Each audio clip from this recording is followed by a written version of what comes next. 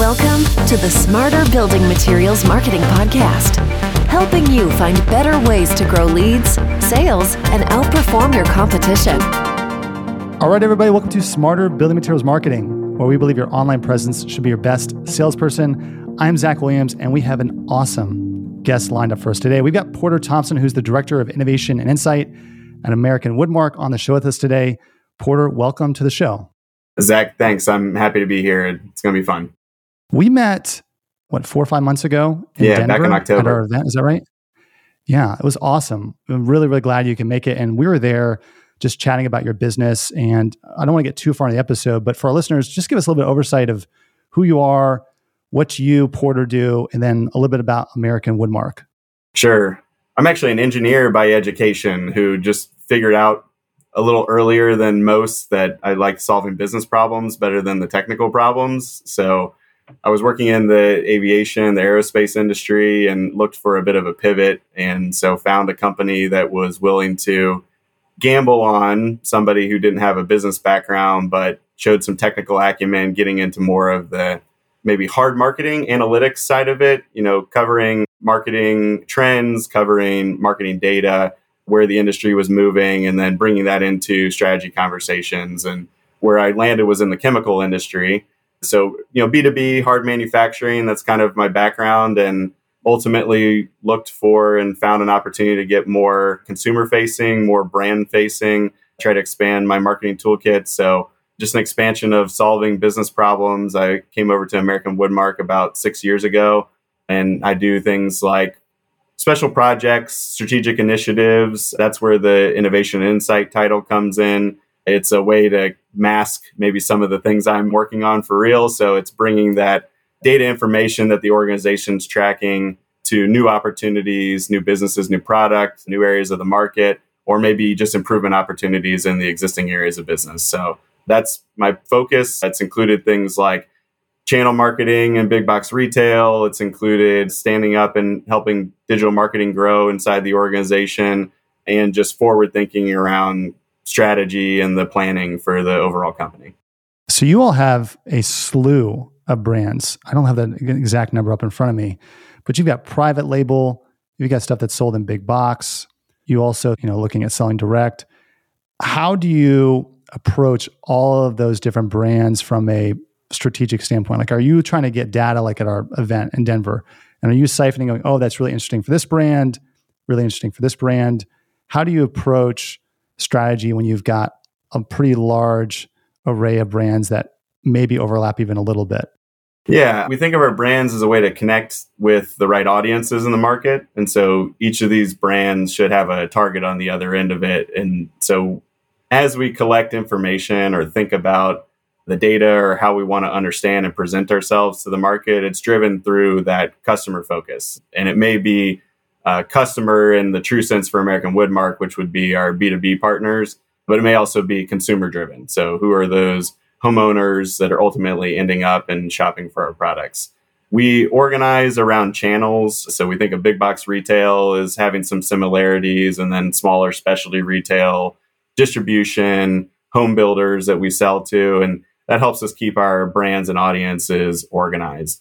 When it comes to private versus, the proprietary brands of American Woodmark, it's really about partnership. So who are we partnered with?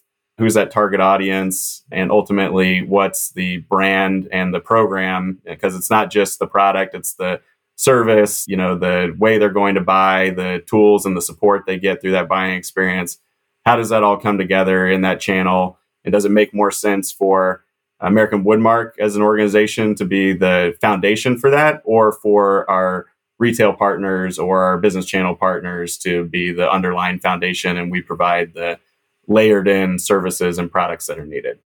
The thing I really am excited to talk with you about, Porter, as we were prepping for today's show, is pricing strategies, which you were saying, and I don't want to steal your thunder, but is oftentimes an overlooked part of marketing, even though it's arguably the biggest lever you can pull to create or pull back demand. Like I said, I don't want to steal your thunder, but I'd love to hear your perspective on how do you, as an organization that has a pretty large array of different products, like how do you think about pricing your products? And more importantly, how do you think about that as a strategic lever to position and create demand? Yeah, in fairness, pricing is a group effort for any organization, right? Even the best of them. So a lot of help, and I'm one of the team members who helps contribute to it. But yeah, you think about at American Woodmark, probably north of 20 brands. Like you said, we've got that mix of private and proprietary brands. We're dealing with lots of different channels, all across the country. The challenge for us is finding that right point that's acceptable in the channel, the way that they do business and for the audience that they're targeting. And that ultimately allows us to achieve our goals as an organization and reinvest in the business and build new programs, solve new problems for our customers, and continue to be a good partner for them over the long run. So it's really, for me, thinking about being intentional rather than waiting, being reactive around pricing. The last 2+ years, I think everybody's really been chasing it. In fact, I can't believe this hasn't been every week for you guys, because I think every manufacturer has been talking about rising input costs and inflation and how labor is getting more challenging and, just having to pay more for everything, freight, logistics. Being a manufacturer is expensive right now. It doesn't matter where you're doing it, what part of the world, what part of the US, it's expensive right now. And so I'm happy to be here talking about, I think it's about being intentional. So really sitting down with the organization and thinking about what are the key drivers, what are the goals and objectives of the organization overall? How can you create a framework for decisions? Because as we were talking about, pricing is one of those levers that you can pull fairly quickly as an organization, quicker than some of the other marketing P's that we talked about. Ultimately, you can move pricing, drive that supply demand curve in a direction that you want to. And so having a framework to make those decisions will just allow you to move more quickly. And being intentional just means having a plan about how your organization is going to sit down together and move forward. So it doesn't mean that there's one right way to do it or that there's a best way as a manufacturer. There's all different kinds of pricing strategies. Strategy is just a fancy word to say that you put some thought into it and you are structured and you're going to do it a certain way so that everybody remains aligned. But pricing strategy could be whatever you want it to be as an organization, as long as you found that, again, it meets those goals and objectives that you have. It meets the needs of the customers that you're targeting to serve in the marketplace, and then ultimately allows you to continue to sustain the business that you're running in. So for us, it's about creating that framework, thinking about what parts of the business need to be structured which way for pricing. We could go into a textbook and talk about what are the different types of pricing strategy, but maybe you're an organization that's just worried about what your cost inputs are, and you've got a certain amount of margin and overhead that you want to cover there. You could be a small independent retailer or maybe your own self-employed general contractor, and your goal is just to take home a certain salary. That's your profit for the year, and you structure your business around those costs. But as a bigger manufacturer, as a bigger organization, there becomes some more complexities. And so it might be that simple. And there's big manufacturers that do that. But there's also big manufacturers that look at more of a value added strategy. So here's our costs, but we know that the market places a certain amount of value on the product or the offering that we package together. Maybe it's a combination of goods and services that you're packaging together. And so what is the market value for those? You could do that by asking customers. You could see what their willingness to pay for things is. You can run tests as a manufacturer, maybe taking small parts of your business that won't be as impactful to see what is the willingness of the market to take additional price or maybe to take price reductions to help you move more volume. You can ask customers, you can throw pricing out there and just see what happens. It can be very entrepreneurial, right? So there's lots of different approaches, but every organization needs to have an identity around it. And so at American Woodmark, we're a bit larger organization. It tends to help us to have a bit more structure, maybe not be so entrepreneurial about pricing and not throwing things around the market.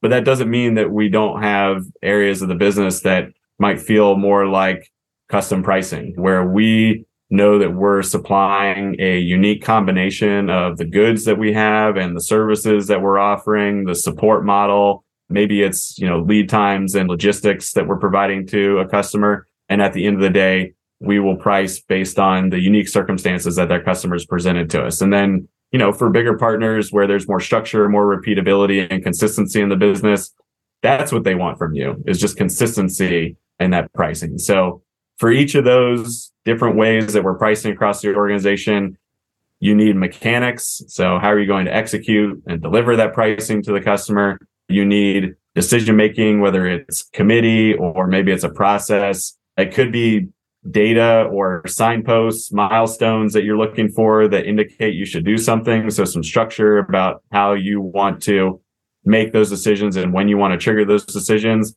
And then at the end of the day, someone who's ultimately responsible, right? So you have to have that high level authority, whether it's a general manager, president of the business, the CEO, if it's that type of organization, who is going to make the final call when you're ever in doubt that the pricing decision you're making is not aligned with the overall company goals and strategies. So you need to know who's going to be accountable for that pricing. And then it's that partnership, working across the different functions, making sure everyone understands those different fundamentals in those different areas of your business or in your specific area of your small business, and that you all know your role, responsibility to bring to the table. And marketing really sits in kind of the middle of that network, right? So making sure that you're going to those cross-functional partners, you're working with your accounting, your finance people, you're working with your sales organization, you're working with your product and manufacturing organizations, and making sure that you bring all those inputs together to understand what the business needs to do. You hate to have sales organization being the only part of the organization driving pricing because they've got specific goals and metrics that they're trying to hit, and they want to move product out the door and drive revenue and volume. But you also don't want to have finance knocking on your door and telling you that you haven't been diligently watching pricing, because it probably means that you haven't been hitting your revenue and profitability goals as an organization. So you want to be on the front end of that. And you don't want your product and manufacturing organizations coming and dictating what pricing is going to be based on how they want to run their plants. So you need to take into consideration all those different stakeholders and make sure that, again, you've got a framework to think through and ultimately make those decisions. And so we do that for each area of our business. You said something a minute ago I want to dig into, Porter, which I think the common listener might have just glazed over, but I think it's super important. Use the word identity around pricing and understanding what is your identity as an organization. I'm curious to get your take on if you've seen anything in the market that you kind of scratch your head and you're like, wow, like why did somebody do that? Like that doesn't really line up with who they are as an organization. Are there any situations where you see that as somebody who studies pricing and how that creates part of the brand and part of the demand around a product line or around a brand itself? Yeah. So, building products, there's a lot of room for improvement, I think, when it comes to being structured around pricing, and let's throw home builders under the bus for a second here. So I think, they're a little bit of an easy target. There's a lot going on. They're building homes. At American Woodmark, we're typically dealing directly more with like the tract home builders, the big production builders who are building out full neighborhoods. And so they've got, thousands of projects that they're trying to think about and manage. And to their credit, they're looking at thousands of projects and the margin on each of those projects and trying to look at the portfolio that they're creating and how that affects the profitability of the business. But they're trying to serve the needs of every individual potential home buyer that's coming to their neighborhood, coming to that market, how it's very individualized to the local market. What's that home building environment like? What are home prices? What are the neighborhoods like? What kind of appeal are they trying to create with the neighborhood that they're pulling together? Is it a neighborhood that's got higher end homes and they're looking at more options, configurability? Are they truly trying to target opening price point homes? Are they trying to attract certain demographic? It gets messy when it comes to pricing because they want to be able to pull all the hundreds of levers that they have with all the manufacturers, the trades, the subcontractors that they're working with.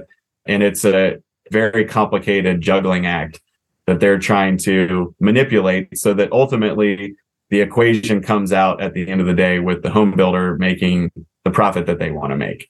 And so there's a head scratcher a bit for you. And I think some of the production builders have gotten better about it, but I think it's that desire to create that individual localized profitability that creates a lot of complexity ultimately through the entire network of suppliers into that home building effort.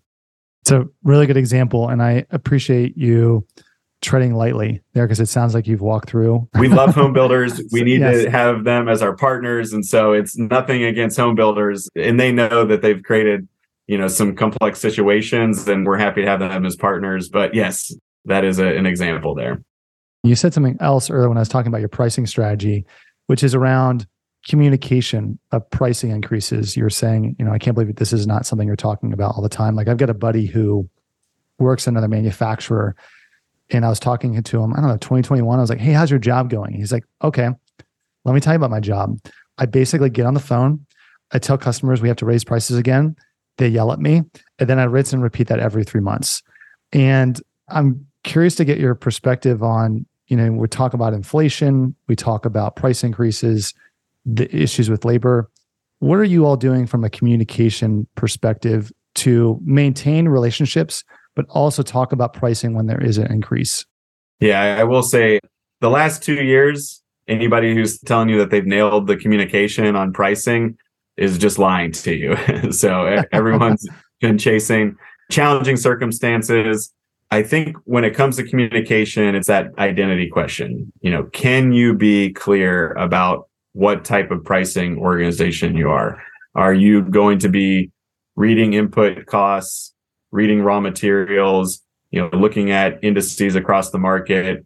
And that is the moment that's going to trigger you to bring communication to your partners. If they've been business partners with you for more than a couple of years, and certainly within the last year, they've gone through the negotiation with you, right? So they understand why and when you're coming to the table. And I think that's what's important, is to make it very clear about why and when you need to come to the table to talk about pricing. No one wants to be surprised by a price increase. That's just a business killer, whether it's home builders who are trying to figure out, kind of what those sales look like as they're building ahead and they're working through that backlog.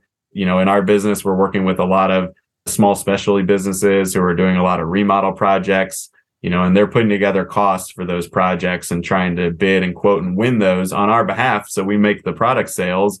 So we want them to be successful, but ultimately they're thinking ahead. They're working projects out in the future. They're building that pipeline. And if they don't have some predictability about how and what to expect for pricing, then ultimately it makes it challenging for them to run and manage their businesses. And so when it comes to communication, it is about that identity, creating that consistency and pattern, and ultimately making it clear to your business partners when and why you're going to come to them to have that pricing conversation. Yeah, I think you hit the nail on the head there with the proactive communication and the fact that, for a lot of your customers, you talk about builders, their margins get eaten when manufacturers have to increase price for whatever reason that is. And so no one enjoys that. No one likes it. That which leads to negotiations. If you can, share with me a little about what does your approach to negotiations look like with your different customers and partners? Is it strenuous? I'm sure the last 2 years have been a little challenging, but how do you approach that while still trying to keep those relationships intact?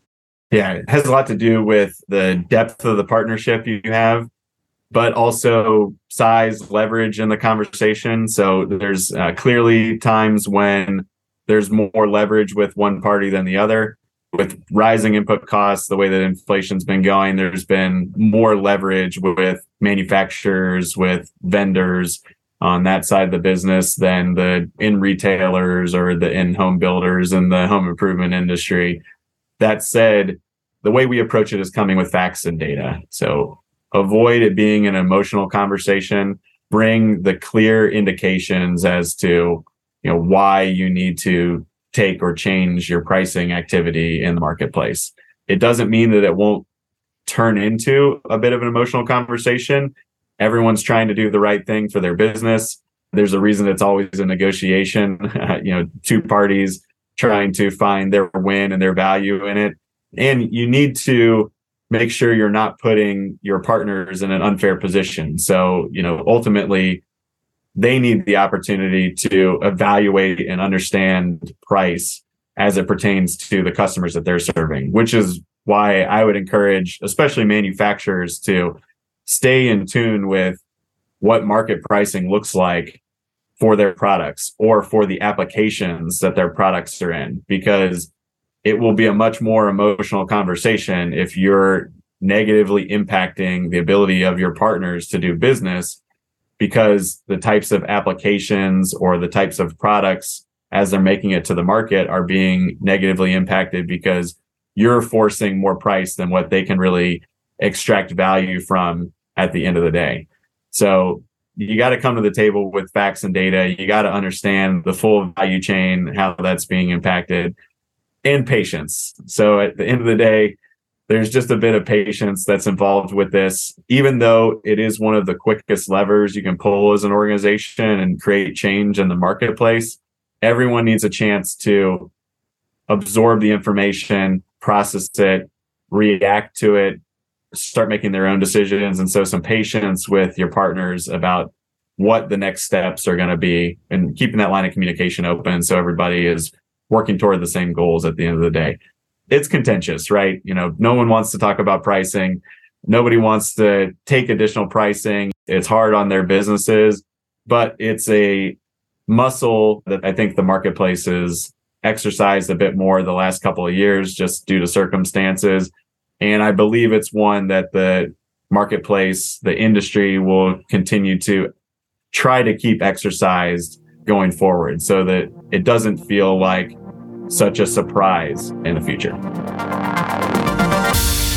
This has been awesome, Porter. I really appreciate you sharing just your take on pricing as a whole. And as you mentioned earlier, it's something we oftentimes overlook, especially when there's fun things out there like brand and digital and like all these different areas that you can kind of create demand. As somebody who's got a pretty good pulse on the market, I'd love to just end the show with hearing your take on what you think is in store for our industry as a whole over like the next 12, even 24 months, if I had to put you on the spot, which I will preface all this by saying that like, if there's anything the last couple of years has taught me is like what you think today will likely change a week from now. So I promise you we'll try to release this episode quickly. I think everyone out there who's projecting into the market, certainly home building looks like it's going to come back, but it'll be slow in 2023. Remodel is supposed to show a bit more strength. So showing more strength in the home building market could be a flat year. So if you just think about the overall dynamics in the market, you're looking at a more challenging year for home improvement, the home building industries than we've had the past 2 years where it was supply as much as you possibly could. So as that pertains to thinking about pricing, input costs, I do believe that pricing is going to hold up in the marketplace. I know that there are vendors, manufacturers who are being challenged, being asked, to consider pricing, consider changes in their input costs. Certainly, freight logistics has become more affordable over the last few months. There are certain commodity materials that have become more affordable over the last few months. But a lot of the costs that have been driven have been manufactured, value-added goods, labor, things that don't tend to move the other way. So I think those will mean that manufacturers, vendors, pricing holds up in the market. Retailers will look at holding pricing and ultimately try to find ways to drive that demand back into the marketplace, as opposed to trying to quickly pull that pricing lever, the one we know that you can pull quickly and bring that demand back right away. I think the market indications are that pricing holds up and everyone starts looking at those more long-term drivers. How do you bring more value into the product? How do you bring better communication, connection? And how do you solve other problems that the marketplace is presenting to retailers, to home builders, to the trades members, and to the vendors and the manufacturers who are in the industry? How to present those problems, find a way to solve those problems and add value rather than just immediately coming back and, pulling pricing to pre-pandemic levels. Porter, this has been awesome. For our listeners, if they want to get in touch with you, what's the best way for them to do that? Yeah, I would say have them reach out on LinkedIn, and then we can establish a channel of communication there. Porter, man, thank you again for coming on the show. This has been awesome. And for our listeners, if you enjoyed this episode, check us out at venveo.com/podcast to subscribe and get more. Until next time, I'm Zach Williams. Thanks, everybody.